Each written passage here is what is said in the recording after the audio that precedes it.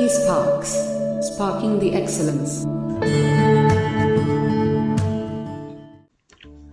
The English East India Company. The English Association of the Merchant Adventurers was established in 1599 with the objective of carrying on trade with the East.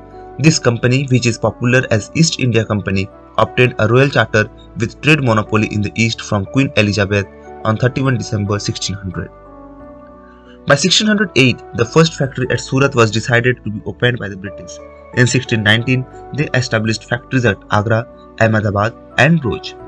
Even before these factories, one factory was established at Machilipatnam in 1611, one at Armagaon in 1625, and obtained Madras in 1639 and constructed Fort St. George.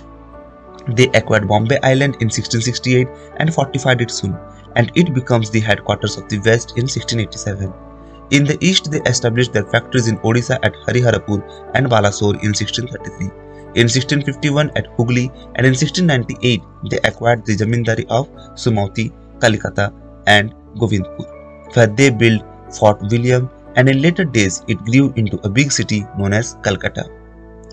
The internal management of the East India Company was carried on by Court of Committee for some time, and in 1709 the name was changed to Court of Directors, which was based in London.